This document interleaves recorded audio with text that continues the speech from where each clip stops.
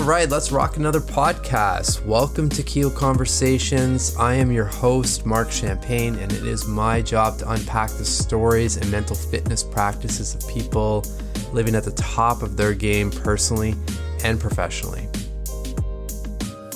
Today I'm chatting with Jake Knapp, who is the author of Make Time and the New York Times bestseller Sprint. Jake spent 10 years at Google and Google Ventures, where he created the design sprint. He has since coached teams like Slack, Uber, 23andMe, Lego, and the New York Times on this method. Previously, Jake helped build products like Gmail, Google Hangouts, and yes, Microsoft Encarta. So for all of those who recognize that name, myself included, we were dating ourselves, but that was a legit awesome product back in the day. I'm really pumped to share this chat because, as you can see, Jake's got a really great background in tech, and we spent a lot of time talking about, really taking control of that relationship with us and tech and how we can really leverage technology in a good way, but also take back control of our days so we can really get the things done that we need to prioritize and need to deliver. So enjoy this chat. It's full of really great practices and tips and wisdom from Jake, and have an incredible day. Just wait, not yet. One more thing. As you know, those stars and reviews make a huge difference for us podcasters. So please do give us a little love wherever you're listening. If you're enjoying these conversations, they really do help. And lastly, this podcast is brought to you by Keo, which is our daily mental fitness app. All of these awesome guests end up in-app to help guide you through your daily reflection. So take it for a spin. It's in the Apple App Store. All you have to search is KYO. Now go have the best day yet and enjoy this conversation.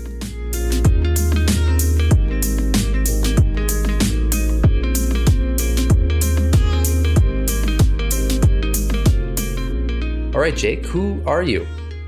Who am I? What a good question. Let's get real deep. I think, I kind of am starting to think more and more that maybe the defining feature of who I am is a dad. I think that might be the thing that has the most influence over the decisions that I make these days, the way I spend my time.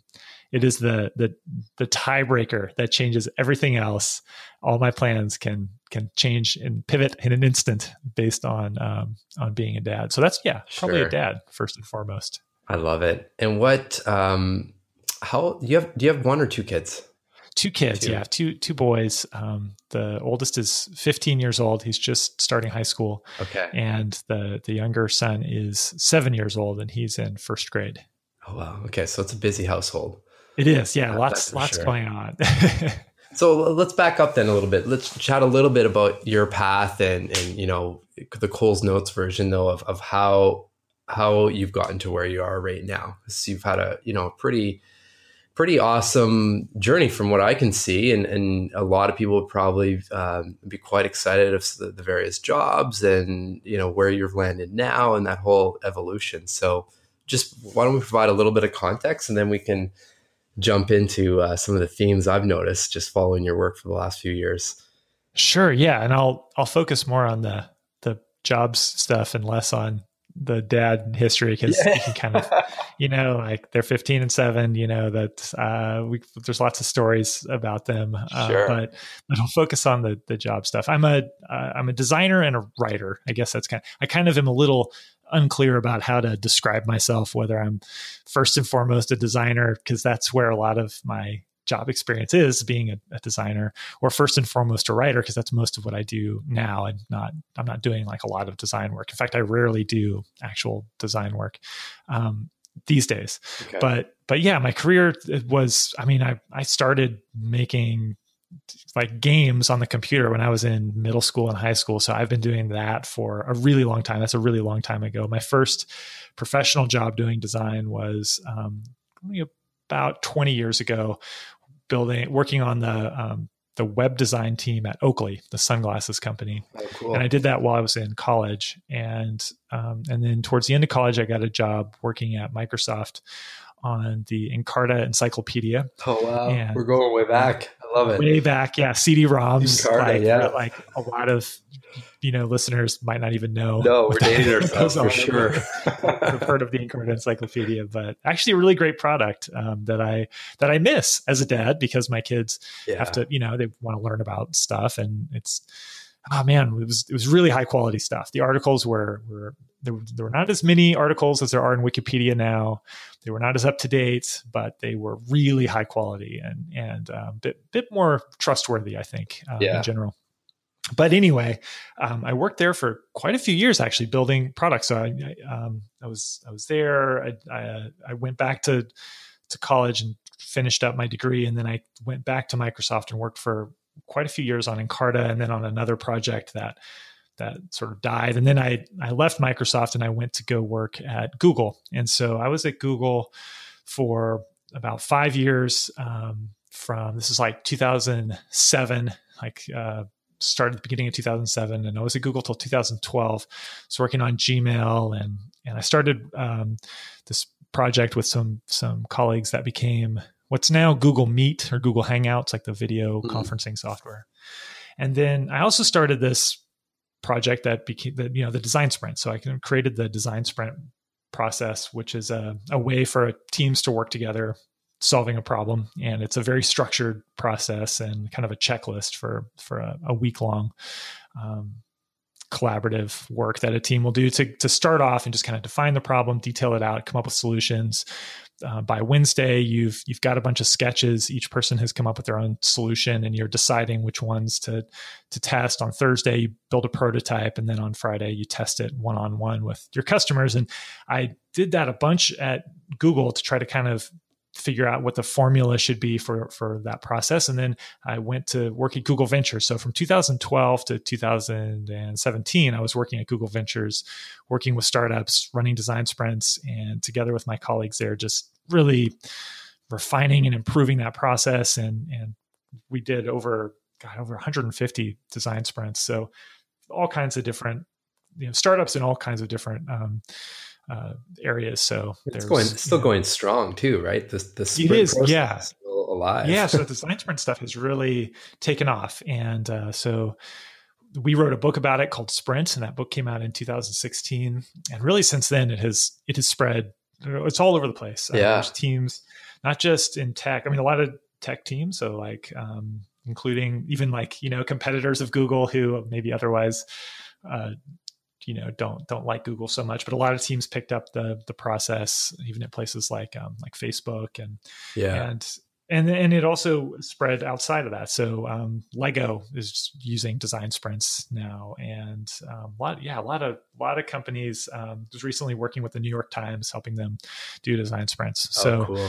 So my job nowadays is, as I said, I'm mostly a writer now, and I have a new book that's about to come out, and that's part of the reason that we're talking is to kind of promote the new book. But it's a little bit about design, but not so much about design. And then I'm also writing fiction, so I have like a science fiction book that I've started and I'm working on, and then I'm teaching the design sprint process, teaching workshops, and that brings us up to date.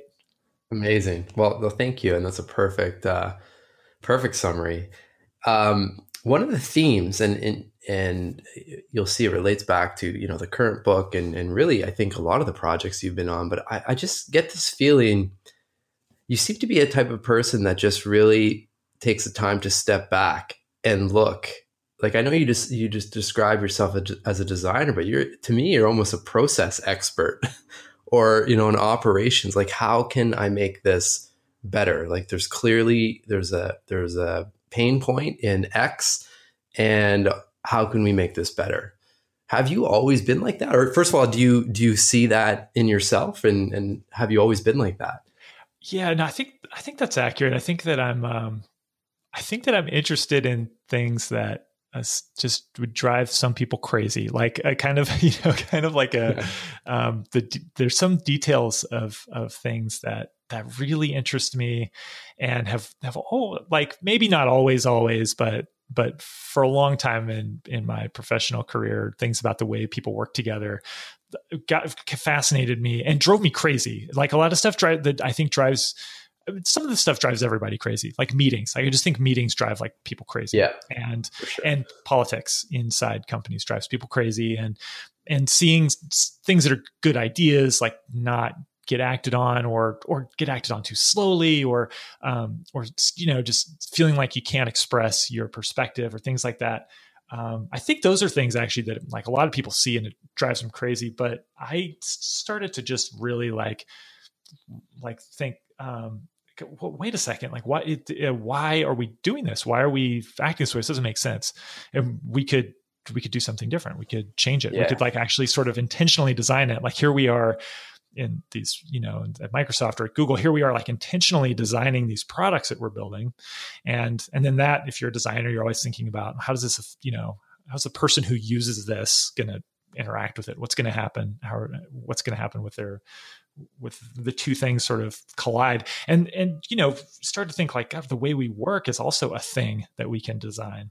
And the theme with the new book is kind of like the way you spend your day, the way you kind of focus your attention in a day as an individual. That's a thing that you can design. You don't have to just sort of take the way things are for granted. You could actually sort of redesign it. And I guess that maybe this comes from, I didn't study design. I didn't study computer science. Like I said, I was always like into that stuff, just like, tinkering around and having fun with it. But I never felt like I really knew what I was doing.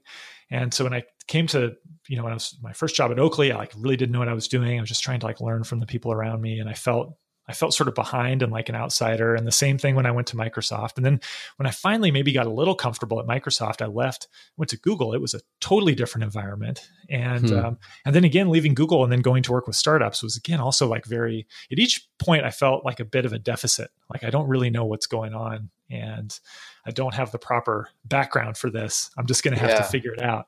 And I think that perspective of being an outsider can be very beneficial. For me, it ended up becoming a strength because I think I could see what didn't make sense and what was kind of crazy. And then eventually have the confidence to say, okay, well, let's maybe there's a better way. Let's see if we can change it, which is kind of an arrogant thing to say almost. Like, I think, like as if I know best, but it's worth a try. Yeah, but I think it kind of, and thanks for sharing that. I can totally relate, even with our journey with Keel. It's like we're not developers. We had zero experience in this market, however you want to define it. And I think there's like that certain level of being naive to to those things that are, what really drive unique ideas, right? And thinking, because you don't know what you're getting into, but you're questioning. And, good things can come out of that, right? Yeah. I mean, I think that's the way things change, and hopefully for the better, as somebody comes in and says like, hey, as an outsider, this is crazy. We can do better. Let's try to do better. And sometimes those things are wrong and sometimes they're right. And, but if you feel it, and it sounds like you feel it, I feel like you're working on something, you see an opportunity, like it's very satisfying to go after it and try to make something better. Yeah. And so this process of coming up with a design sprint or coming up with make time and trying to figure out, well, how does it work for me and for me and John, as we were my co-author, as we were working on it over the years, and kind of thinking about these different tactics and then trying to figure out how to explain it to people. It's very satisfying, but you also know that just like a startup, in the end, like maybe it'll work for people or maybe it won't. Like you just don't know. You just have to do your best. Absolutely. Well, let's talk a little bit about the book. So I've fortunately had a chance to read one of these advanced copies, which has been fun. I've always wanted one of the flimsy books from the publishers. I'm so glad that you know that that's the flimsy book, because when it's really it's really like a vulnerable feeling to give someone to know that someone's going to see the advanced copy. Because if you're listening to this and you've never seen an advanced copy of a book, and I haven't seen a lot of them, and I was sort of surprised when I got the advanced copies of Sprint, even though like the editor like really warned me, like it's gonna it's gonna look bad, like because it doesn't look like a real finished book there's things that I don't even know I'm picking up on, but when you pick up a book, it has like a certain texture on the cover, and it has a certain, the pages have a certain texture, and right away when you pick up the advanced copy, it's low quality. Like everything says like low quality about it. Like it's like the sheen is not right on the cover, and the paper's not right, and like and then also when they print these, it's like the book isn't actually totally done. Like it's through maybe like 1 or 2 rounds of editing. But by the time they print it, you already know there's all this stuff that you've caught that's been fixed, that's not fixed. And you're just like, oh God, like I don't want anybody to think this is the book. So yeah, anyway, that's a long way of saying I'm glad. Thank you for acknowledging that wasn't the real thing. Yeah, no, hey, I feel like I'm part of the process a little bit with this, Totally. It's a prototype, right? I mean, it's like it's like the design thing. Like it's great to have that. Yeah, absolutely. It's funny because they've had those in publishing for a long time. This idea that like, we're going to go to all this. It is a lot of trouble and expense to print those up. Sure. And it's the same reason why we prototype when we're building any kind of product. It's something different happens in your brain, even though all the things I said about it, like, it's not real. You also then, your brain does start to think like it's real. It feels like a real book so much more than a stack of papers or that are loose, or a PDF or like the Word doc or whatever you've been looking at. Like it is now suddenly very real, and you react to it in a different way. You see stuff that you wouldn't see otherwise. Yeah, I know. I can totally get that. So all to say, what will remain in this book is the structure. And I do want to encourage people listening, is I think the audience for Keel Conversations will really resonate with this, as everyone listening for the most part is, really trying to step back, think a little bit, see where they can adjust in their life. And I feel like this book really pulls you out of autopilot and allows you to either read it cover to cover or just cherry pick in and jump into a certain topic, get what you need, come out and jump back in. So, congrats to you and John for that. Because the words that come to mind for me is just, it's a very digestible and easy good. read. Good, yeah. Good. That's so good. That's really good to hear because, I am a person who has read a lot of books in this genre, the genre of time management or self-help or whatever you want to call it. I'm not exactly sure what to call it, but I think people know what I'm saying probably. Books like Getting Things Done and The Happiness Project. And there are a lot of books like this that I've really liked and a lot of them that I've read that I, maybe I didn't get so much from, but I think with any book like this, what I always found, and I think this is true for most people, like it's really great if you read a book like this and you come away with 1 or 2 things that you hope you can actually do, like something I can actually apply to my life, my day-to-day, whatever, and things will be better. And we set out in writing this book, he'd written Sprint and we tried to write Sprint in a little bit of a different way where it has this sort of like recipe and it was very, here's how you do it, which had the danger of being, boring, but we thought would be helpful to people, we hoped. Yeah. And we thought, let's try to do the same thing with Make Time, but in a way that's appropriate to this different type of book. It's not a business book. It's for people, it's for individuals. And let's really try to go for not just 1 or 2 things that you take away from it, but like maybe people would take away, like 5 or 6 things, but we still wanted to acknowledge people are probably not going to do every single thing in the book. Right. And what we can best hope to do is like encourage skimming, make it easy to skim and hopefully find, what you don't want is for people to skim and then just like skip out altogether. You want them to skim and then be able to have something that shows, hey, this is for you. This is interesting for you. Yeah. And then to make it really visual so that hopefully for people who are more visual learners like me, it would also stick, because a lot of times I think the visual stuff is really important for making things like stick and getting some stories in there. So it's personal as well. And I don't know, I hope we'll see. It's a different kind of book. I haven't seen another book that's really formatted or structured in this same way. So I don't know if it'll work. It's kind of exciting and scary to see what's going to happen when it gets out in the real world. No, I can imagine. It's, but as someone that reads a lot of books as well, I mean, what I really like, I do like the personal stories in here, and I do like the fun. Like it's a fun book, right? With, like you're saying, fun little illustrations, and just makes it real. So, when this is published, the book will be out. It'll be out for a few days. So we'll link to everything in the show notes so people can take a look. But why don't we why don't we dive in a little bit on maybe just the main framework, and then I'm really interested because we've gone through this personally to launch Keel, but how has the actual concept of the book allowed you to actually release the book or write the book in the first place? Oh yeah. Well, okay. Yeah. So let's give away the game here and talk about what Make Time is about. So Make Time is it's a book about how to focus on what matters every day. That's the subtitle of the book. It's Make Time, how to focus on what matters every day.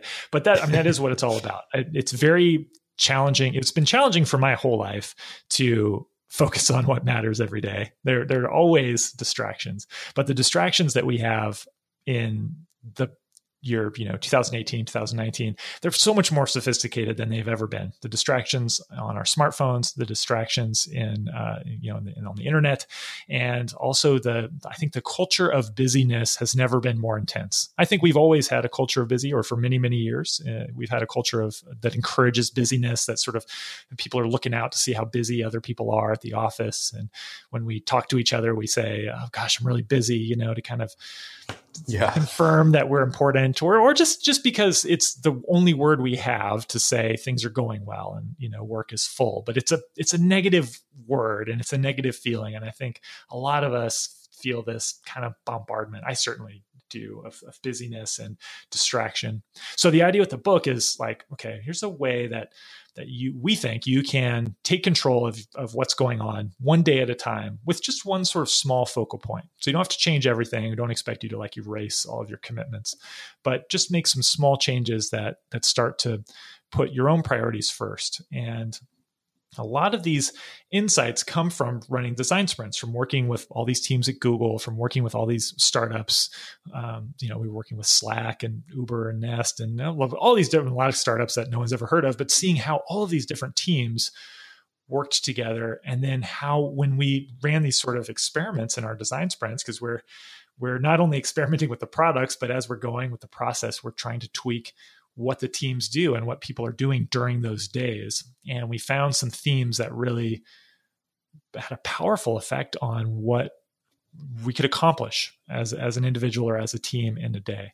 And so John and I have been sort of applying those ideas ourselves to what we did as individuals, and Make Time is kind of the summary of those findings. So the Make Time system is 4 parts. And the first part is that every day you set a highlight for your day. You choose one focal point, one thing that you're going to focus on. And then the second part is, by the way. What's that? I said that's been a game changer, by the way, for me. That one is huge. And I wish I could say that I came up with that. John came up with that sort of frame. Oh, right. And high five to John. Yeah. And it's interesting because this idea of a most important task has been around for a long time. That's something people have been talking about for a long time. But the shift that's really powerful in the highlight, the idea of the highlight that's in Make Time, is that it's bigger than a task. It's bigger than a to-do. It's like something that's 60 to 90 minutes long. And that is huge, because if I go for my most important to do, it's going to be probably something small, probably something reactive, and it's not going to be like my most important work. But if I choose something that takes a bit longer, that's maybe some bigger chunk of work, and I consciously create the space, both energy wise and on my calendar, create the time to do that in my day, then everything changes. And I've seen dramatic changes for me over the last few years as I've been doing this. If you have that one focal point, man, it's huge. So anyway, I don't want to get too far into this because we said quick overview. So sure. Highlight is a huge one, and everything kind of then flows from the highlight. So you've got the highlight, you've got something you're excited about for the day, something that at the end of the day you would look back on and say, yeah, that was the highlight of my day. That was really satisfying or joyful, or just, it was a really important thing, but yeah, I got it done, feel good about it. So it goes highlight, laser, energize, reflect. So laser is about how you focus when it's time to work on the highlight. We have a bunch of tactics for how to tone down distractions on your phone, from your email, whatever it might be. We have a lot of ideas about how to do that. And we've built tech products ourselves, so we know how this stuff works. John worked on YouTube for a long time. I worked on Gmail for a long time. We really understand how these things work and kind of how you can make some smart, subtle changes that put you back in control often of this stuff. Yeah. And then so highlight I'll links just pause you on that, Jake, just because I think it's an important point. It's because you guys are both tech guys and you do really value and love tech. It's just, it comes back to like, we've got to get back control of our life again, right? So how do you have that fine balance and relationship? Go ahead. This is like, right, like there's a lot of people talking about this actually, right? You've a lot of people who have like been in tech and say like, actually, it's bad. And I guess you could throw us into that camp, but the reality is that we love technology. Like you said, like we're into it. Like I'm like right now in real time, as you and I are talking, it's like just before Apple is going to announce the new iPhones. We all know they're going to be new iPhones. And I bought the iPhone 10 last year and I'm like, I can't wait. Like I'm counting the hours almost until they, announce the new one. And I don't know if I'll, bring myself to buy it or not, but I'm like, I probably will. Like I'm so excited, and like I love technology. I just think like, we, as with many avenues of our life, we accept the defaults often of how the technology works, and we have to redesign the defaults of how we use it. We have to take back control. And the tech companies have some responsibility to do this. I mean, they do have a responsibility. They have to do better. They have to give us more tools to take control. But our message, and where I think it's different from what most people are saying, is you can't wait for the tech companies to fine tune this stuff and get it right for you. You got to do it yourself, and you can make much more powerful choices than they're going to be able to offer you, and say no to things and delete things and turn things off and shut things off in a much more proactive way that puts your priority first and doesn't just turn the volume down a little, but actually like changes the game. Yeah, I agree. So what about the whole, because I think everyone can relate this. One of the big things that I noticed just in general, but also where how the book really emphasized this is just taking you out of that reactionary mode, right? And you guys have a brilliant way that I can visualize this every time I read the word, but just let's talk about the infinity pools. I think, we're really jammed into the infinity pools. So just maybe describe what that is and some tips on how people can, like I said, just maybe first realize that they are in the infinity pool. Yeah. And I mean, the infinity pool I've never been in a real infinity pool, but I've seen lots of pictures of them. It looks very pleasant. Same. I don't think it's a bad place to be, but what we talk about when we say infinity pool, we mean like you're doing something that has infinite content. You're looking at something that potentially could have anything in it. And there are a lot of examples of this. Facebook is an obvious one. Go to Facebook, you go to Instagram, there could always be something new, something that's going to make you feel like, something is make you feel an emotion, a good emotion or a jealous emotion or like whatever, but like generally good feelings. Like we usually have good feelings when we use maybe it's arguable with those, but generally like, it's a good feeling to check and get caught up, but there can always be something new. The news is the same way. There can always be something new and fresh on the news. I could check, the New York Times or CNN or ESPN or any news outlet. There's going to be something new, like at any time of day. There could be, and there could be something new any second that I checked. I could never be 100% sure, like I'm all caught up. And I think that games are kind of a source of infinite content. There's things like Netflix that are sources of infinite content. One that often we just sort of forget about is email. And I mean, email is this really powerful, infinite source of like, potentially there could be something there. And I think people almost talk less about email now because they're so sort of concerned about how much time we spend on our phones in total, or so concerned about social media, but email is another huge one. These are all infinity pools. And what we talk about in the book are ways to get control of the infinity pools. And our personal strategy, what John and I do, is we just don't have any of those things on our phone. We don't even have the web browser on our phone. So we both have, modern smartphones, and we've deleted all of those apps. So if you want to go like all in, big gasp right now from the audience. Right. Yeah, it's crazy, right? But our take is like, hey, the iPhone, the Android phone is still an amazing futuristic tool, even without all those things. Like there's still all this other great stuff on there. The maps are amazing. Podcast app, like if you're listening to this right now, good chance you're listening to it on your phone. That's amazing. I don't consider that an infinity pool. Like, I'm not going to like sort of be twitchily like checking the podcast app to see if there's like a new podcast. It's a different kind of relationship. And I think everybody knows what I'm talking about with these things that make you feel twitchy, where there's like always could be something new there. And if you take all of those off of the phone, there's still half of the phone is amazing. And in my opinion, even better, because it doesn't distract me. It allows me to be present in my life, but I have all these futuristic, powerful tools right at my fingertips. I've got this camera, I've got this calendar, I can take notes, I can do all these things that are actually pretty amazing. But I just say no to anything that's infinite. Yeah.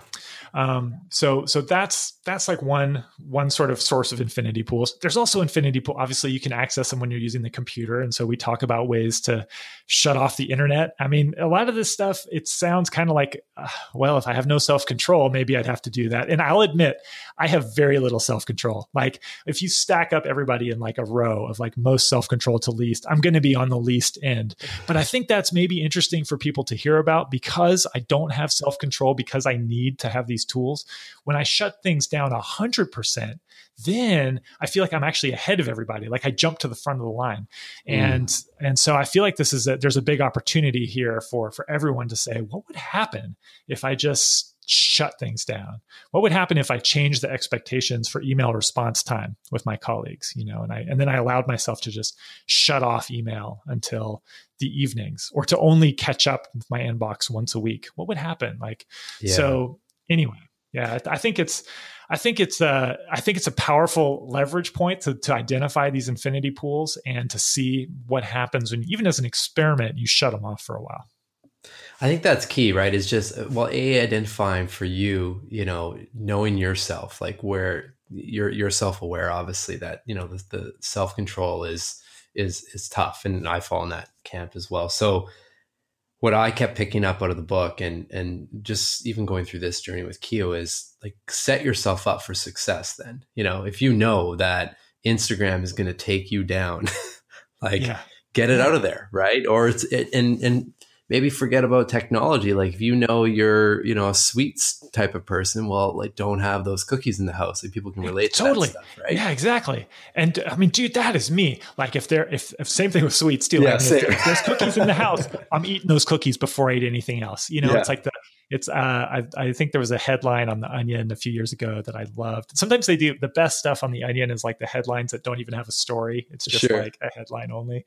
And the headline was groceries eaten in inverse order of healthiness. And I feel like that's totally me. Like you get home like, oh, look, like the cookies, I'm going to eat those first. The chips maybe after because they're salty, but they're slightly maybe feel more healthy.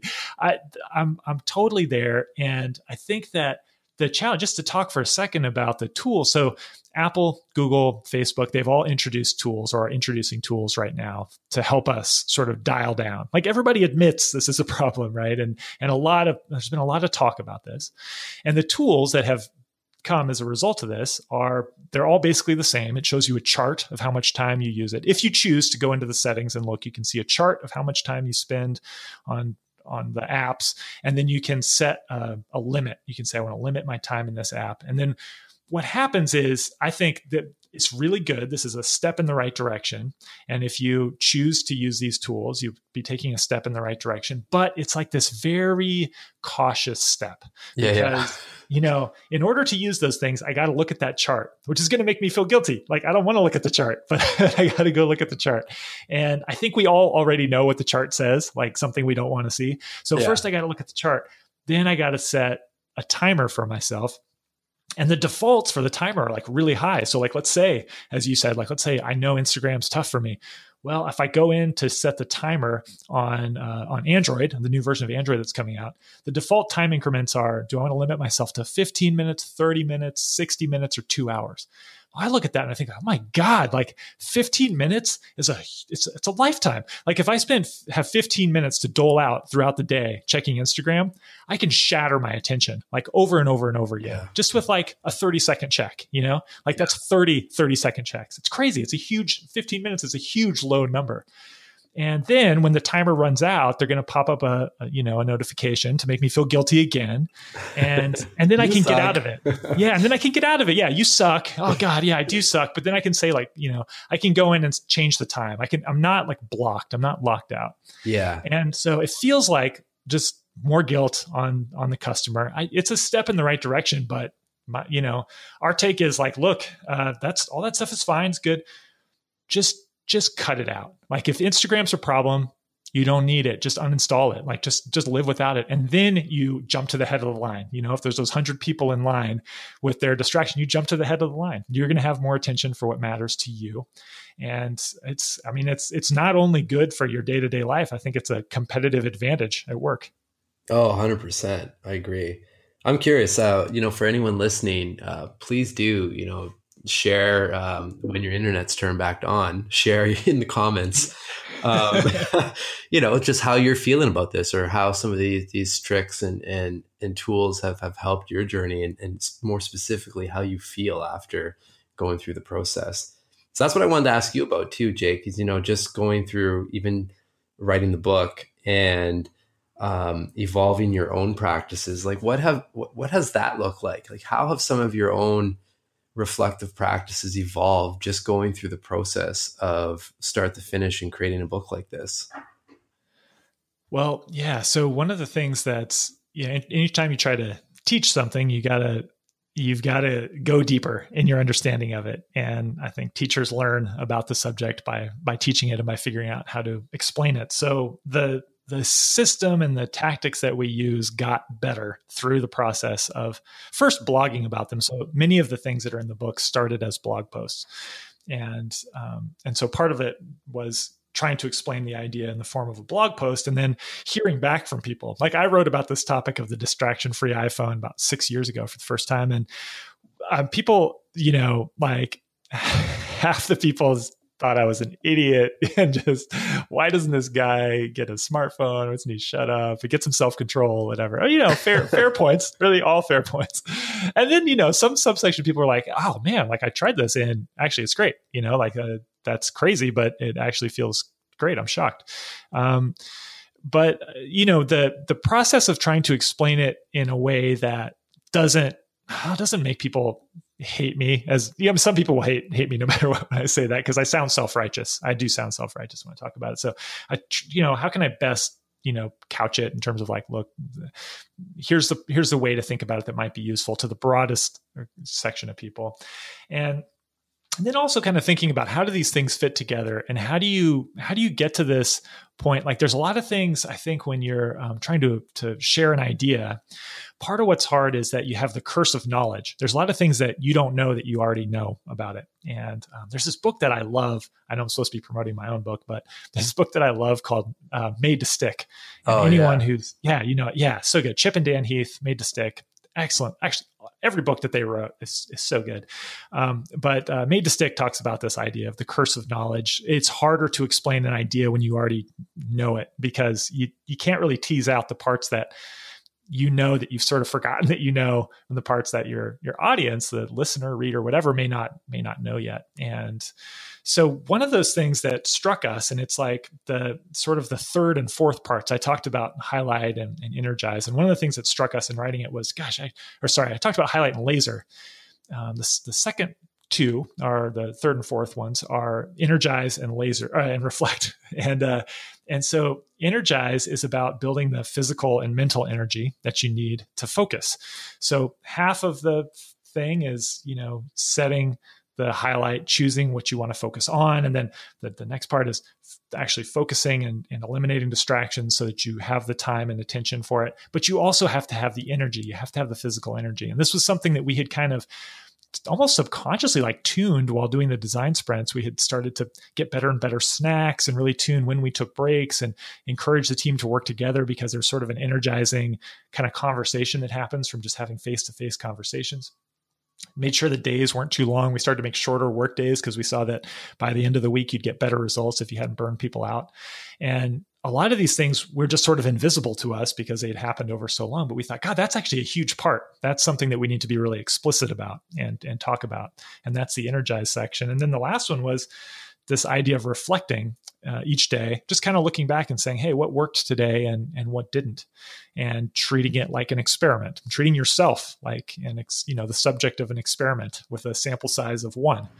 And this was something that I think is really powerful. It really helps to make this stuff feel real, feel like it's about you. It's not some study you're reading about. It's not some person's anecdote that's, oh, that guy lives in San Francisco, works at a tech company, like whatever, he's kind of weirdo.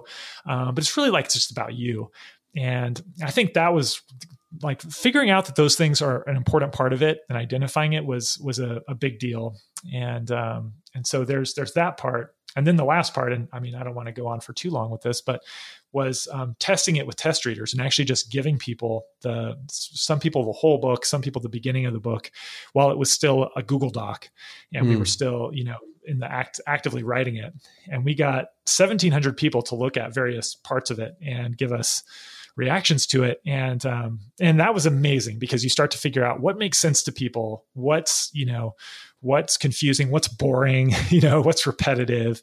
And that also really helped to sharpen up the argument and the explanations. Such a neat, thanks for sharing the process. Cause I mean, a lot of people don't, myself included, aren't aware of how that goes down. Right. So, but you could use that for so many, I mean, it obviously sounds, and I'm not surprised, it sounds very similar to a sprint. Yeah. Which would make sense.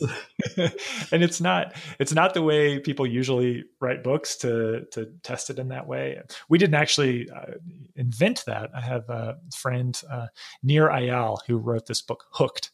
And really interesting guy who just looks at things in a different way. He's not going to do anything the way, like, the sort of standard classic way to do it. He comes up with interesting ways to solve problems. And he while writing Hooked, he gave the Google Doc access to like 700 people or something, and then just like watched where they put comments. And we tried to, we did that in sort of our own way. Eventually we had to stop allowing people to put comments in, because it just gets insane. Yeah. And so like a large group of those people, we just had them read through and then fill out like a survey. And actually, I mean, this is maybe in the weeds, but maybe people will find it interesting. I actually asked people to mark like, which page number did you find boring? Like if there's any page numbers you found boring, like type them into this form. And then I made a spreadsheet that had like just tallied up where it was boring.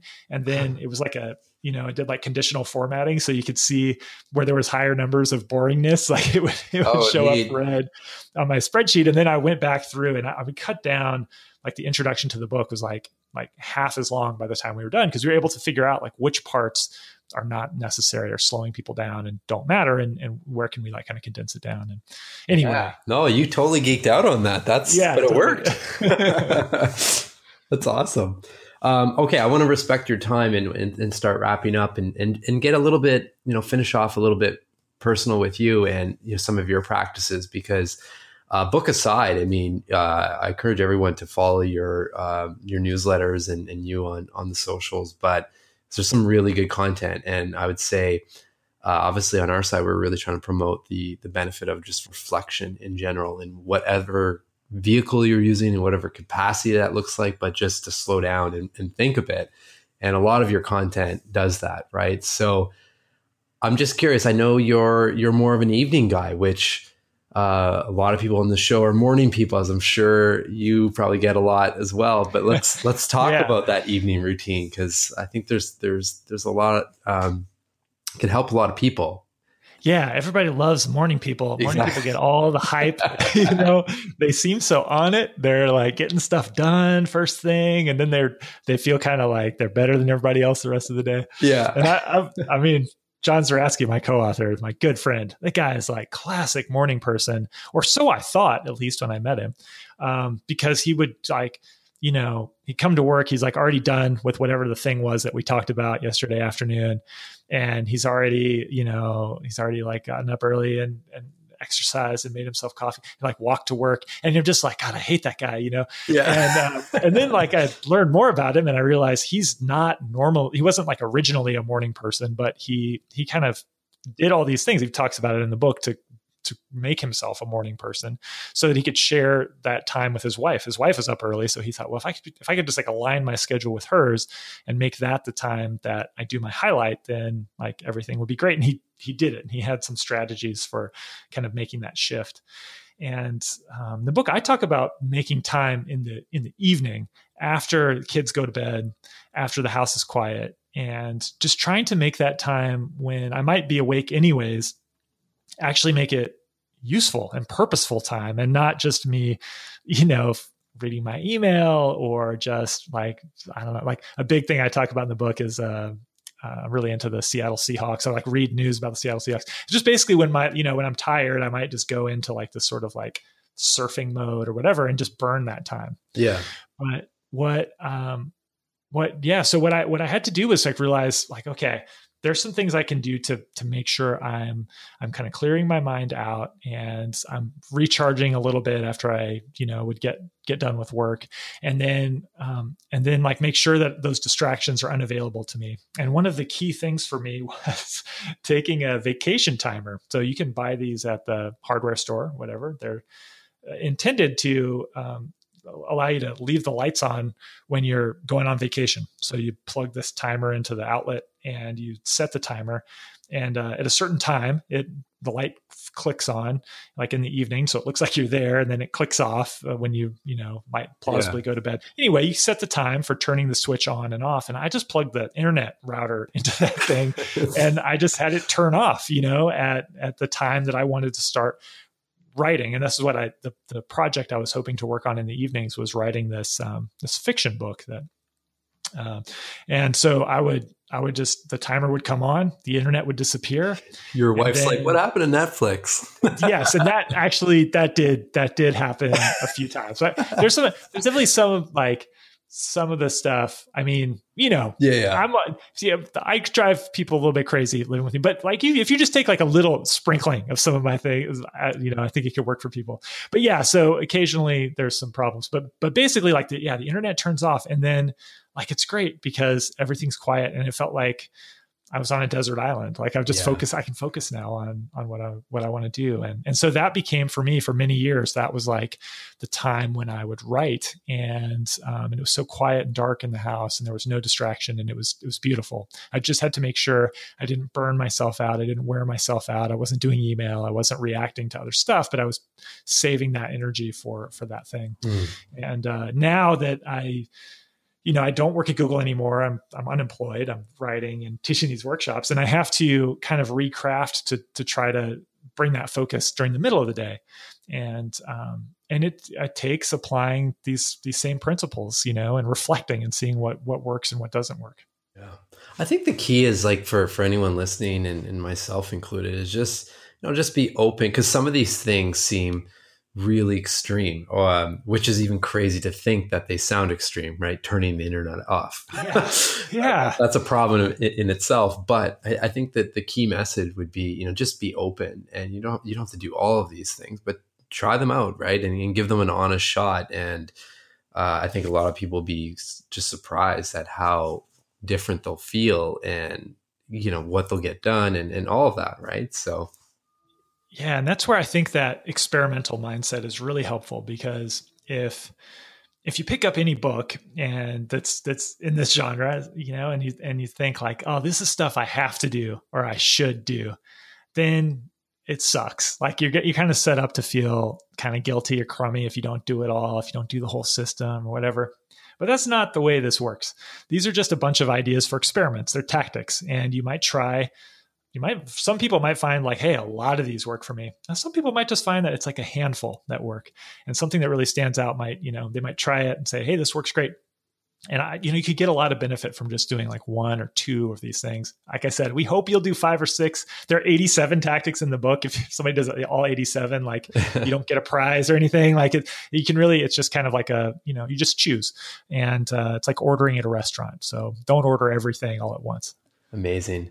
All right, Jake, I've got to get your 3 reflective questions. So these are questions that are going to be loaded right into the app to help users stimulate some new reflection based on the context that we're speaking of today. And these can be questions that show up in your life on a frequent basis or during big life-changing events like, leaving Google and going on your own, like things like that. Yeah. Okay. So the first question, I guess, is what's most important right now? And in the book, we talk about this tactic of stack rank your life. And I think this is something that I do over and over again, and I find really valuable, is just to identify what are the big projects in my life. And at the beginning of the episode, we talked about being a dad. Like that's one project, actually. It's like, and it will be going on for a long time, but like being a dad is a project, and it competes with writing books, with promoting books. It competes with teaching workshops, all the things that for me right now are big projects. And they were different, 5 years ago when I was at Google and 10 years, whatever, like they change from time to time. But if you make a list, you can make a list of these big projects. Knowing what the order of those is and which one is most important is very helpful in times when things are in flux, in times when I'm stressed. In fact, it's important on a daily basis as I just decide what's going to be my highlight for the day. So what is the most important right now? That's a big question, and it's important to have an answer to know what's going on. That's a very centering thing to do. And then I think it's important to check that and to make sure that what I think is most important right now feels right in my heart. And, almost like your gut feeling or my heart tells me, like, I feel like excited about going towards that. Like I feel like a sense of like the wind in my sails. My wife really helps me with this a lot, because a lot of times I'll be signing up to do something or debating whether I should do something. And she'll say, gosh, when you talk to me about that, your voice goes flat. I don't think you're excited about that. I'm like, man, you're right. I didn't even know myself well enough. And I'm starting over the years, I'm starting to get better and better at knowing myself and knowing when my heart is in it. But I do better work when I'm all in. I think we all do. When we're all in and we're excited, better things happen. So I try as much as, to the extent that I can choose, I try to choose the things that are where my heart is there. And does this work? I phrase this, does this feel right in my heart? Yeah. Does this feel right in my heart? Yeah. Yeah. And, that's why when you asked me at the beginning, I'd say like, really right now it's being a dad is number one way I would identify myself. It's the number one project right now, because I'm finding that these are transitional times for my kids, and it feels absolutely right to be, making trade-offs to put that first. So, that's a big one. And then the third one is, I don't know, I guess this is kind of a common thing to think about death, to think about like, okay, and for me, the window is, if I had a diagnosis of something, if I was going to die in a year, what would I want to do this year?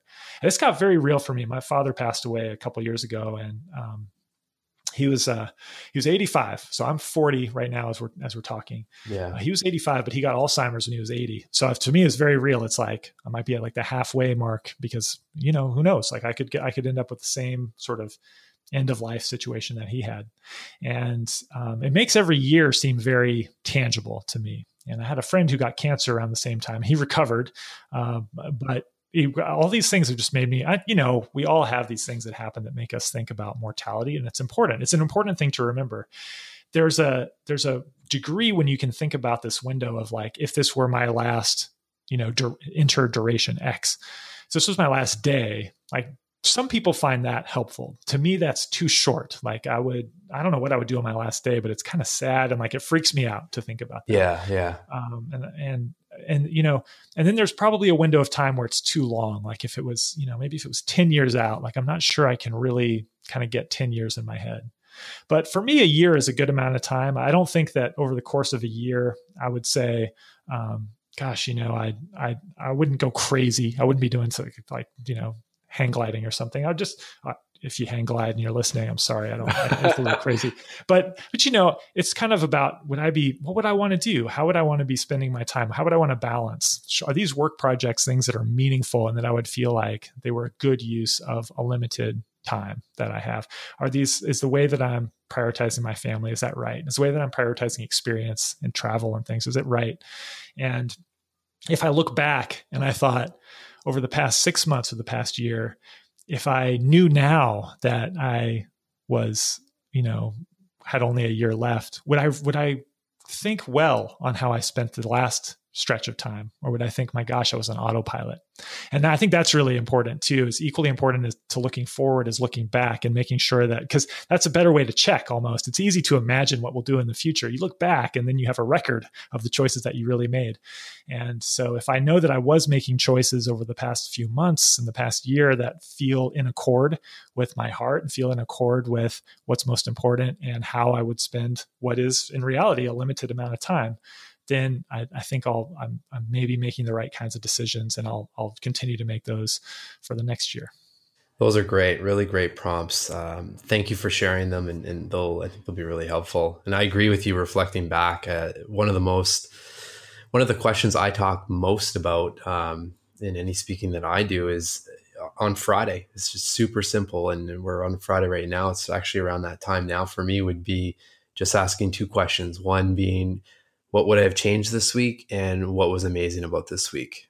And, it doesn't have to be an hour-long process. It could be literally a few minutes, but just stopping before you roll into the weekend and back into Monday. There's a lot of really great things that take place in the course of 5 days if we stop and just think about that a little bit, right? A lot of answers there. Yeah, and I think that's important too. And I talked about in Make Time, it's a daily practice, and this idea of reflecting happens on a daily practice. But yeah, another theme in the book, Make Time, is to be gentle to yourself, to be kind to yourself, to not beat yourself up. And we just try to infuse that. I don't know if it's explicit, but we just try to infuse it in the way we talk about what we do. And something that I heard recently that really stuck with me. I was talking to my friend Sarah Cooper, who's she's a writer, comedian. She used to work at Google as well. She's really funny. If you search for Sarah Cooper online, you'll find funny tweets, great articles. She's hilarious. But she was talking about, she left Google like me, and so I was kind of wanted advice from her about what to do. And she said, for me, she said, she's speaking about herself. She said, if it started to be much more helpful for me to think about accomplishing things over the course of a week or a month, to look at a bigger time frame. Because often in day by day, when we have like a big goal, we want to accomplish some big goal, it's frustrating. You don't see that much progress. It feels like you didn't do anything. But if you look at that goal over the course of like a week or months or a longer time frame, you can feel a lot better about what's going on, and it's a lot more realistic. And I wish I'd had that conversation before we wrote the book. The essence of that is in the highlight, because it's about a chunk of something that's bigger than a task and smaller than a goal. But I like that. I like that idea of reflecting every week. It's really nice. Like, it gives you the chance to see a slightly bigger time frame and to see things as an experiment, which is really healthy. Well, thank you, sir, for you and John, obviously, and everyone involved in bringing this this book to light. And not just the book, but just you as a person and everything you're putting out there in the world. It's a lot of work, obviously, thinking of this, taking the time to construct it and put it out there, and ultimately it's helping a lot of people. So just want to give a little virtual high five from this world here in Toronto, Canada, and everyone else that could be listening across the world. And obviously the book link, everything where you can find Jake will be in the show notes. And as always, have the best day yet. Thanks, Mark.